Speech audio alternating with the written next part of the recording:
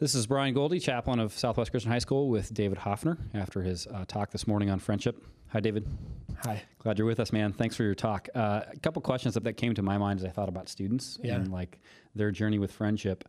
This one is a little tough, but like I think you said 1 in 3 sort of feel like they're not maybe deeply connected or loved, and a lot of students I could just sort of see the voice in them, like or even for adults, I don't have good friends. Yeah. How do you find them?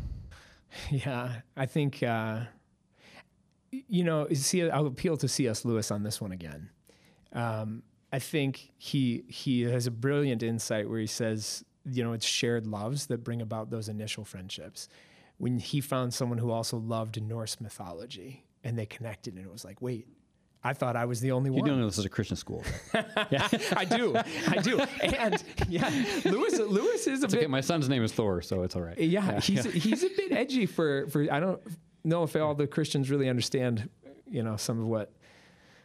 Well, you're good, man. Yeah, you're good. So no, he loved Norse mythology, thought it was the finest mythology, and then when he met someone else, he thought I was the only one, and they had a deep connection. And then he said, your next best friend is the person who disagrees with you on everything. So it was a combination of shared loves, but also just fierce kind of exchange of ideas and love that drew one another together. Like, no, everything you think is wrong. No, everything you think is wrong. And he said he found deep friendship there. I also wouldn't diminish the role of praying about it, right? Lord, give me the courage and the humility to genuinely connect with other people and open up. Yeah. I would say probably the biggest, I talk about this with my kids, one of the biggest impediments to friendship now is the illusion of connectedness through social media and not willingly take the risk to use your face and your voice to talk to people. So everyone's texting, everyone's siloed, everybody's literally the Augustinian language of curved in on themselves. Mm-hmm. I walk through social spaces and for the record here, I'm not calling out only students. It's everyone. Yeah. It's everyone. You go to the airport, everyone's curved in on themselves. People don't talk on planes anymore. So those sorts of bonds of friendship, it's almost like a siloing that it's not caused by technology, but it's enabled by it, I would say. Yeah. So maybe in a similar vein, I think the other line from Lewis on that too is that friendship is never found directly. Yeah. It's an indirect or a second, not a first thing, but a second thing in his philosophy. But I think in the same vein of like people not connecting at that level of depth, what have you found helpful for making friendships go beyond the superficial to something a little more meaningful and deep? Yeah. So I would point, I think Thor in his introduction nailed it. We have shared experience. So, he and I knew each other in college. I remember meeting him. I think it's hilarious that he said I was the one who was cool because we know Thor.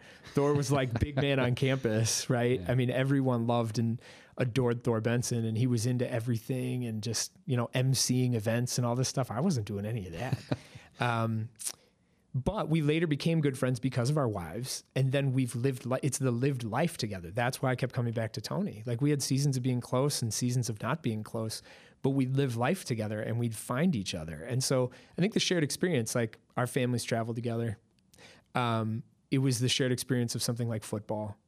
So it doesn't even have to be the same interest, right? Like Norse mythology. It could literally be the same experience, the same biology class. Like, oh my gosh, there's homework, right? I need a study partner. I need friends. And I think connections can be found through those things too.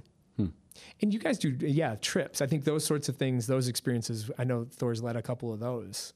That can be really meaningful in the developing that love. So in some ways, just getting out, getting involved, being out there and having an experience, and others will come alongside, so to speak. I think so. Yeah, that makes sense. Well, let me say also my own personal conviction on this. It's a mortal sin in the Hoffner house to take yourself too seriously. Mm-hmm. It's a mortal sin. I have no tolerance for it. And I feel okay to preach that to my own children. But I do think it's one of the things that repels people from one another if you really take yourself seriously. Like you think you're the show. And this is then going back to that Pauline language, like, don't think too highly of yourself. In humility, consider others better than yourself. Well, how countercultural is that? That's shocking. Die to self, like in a genuine way. So like, don't take yourself too seriously. Yeah. Amen. Yeah. Right on. Yeah, thank you, David. Couple thoughts from, again, David Hoffner, and he's from Minnehaha Academy, coming to share with us at Southwest Christian High School. David, thanks for being with us, man. You bet. Go Red Hawks.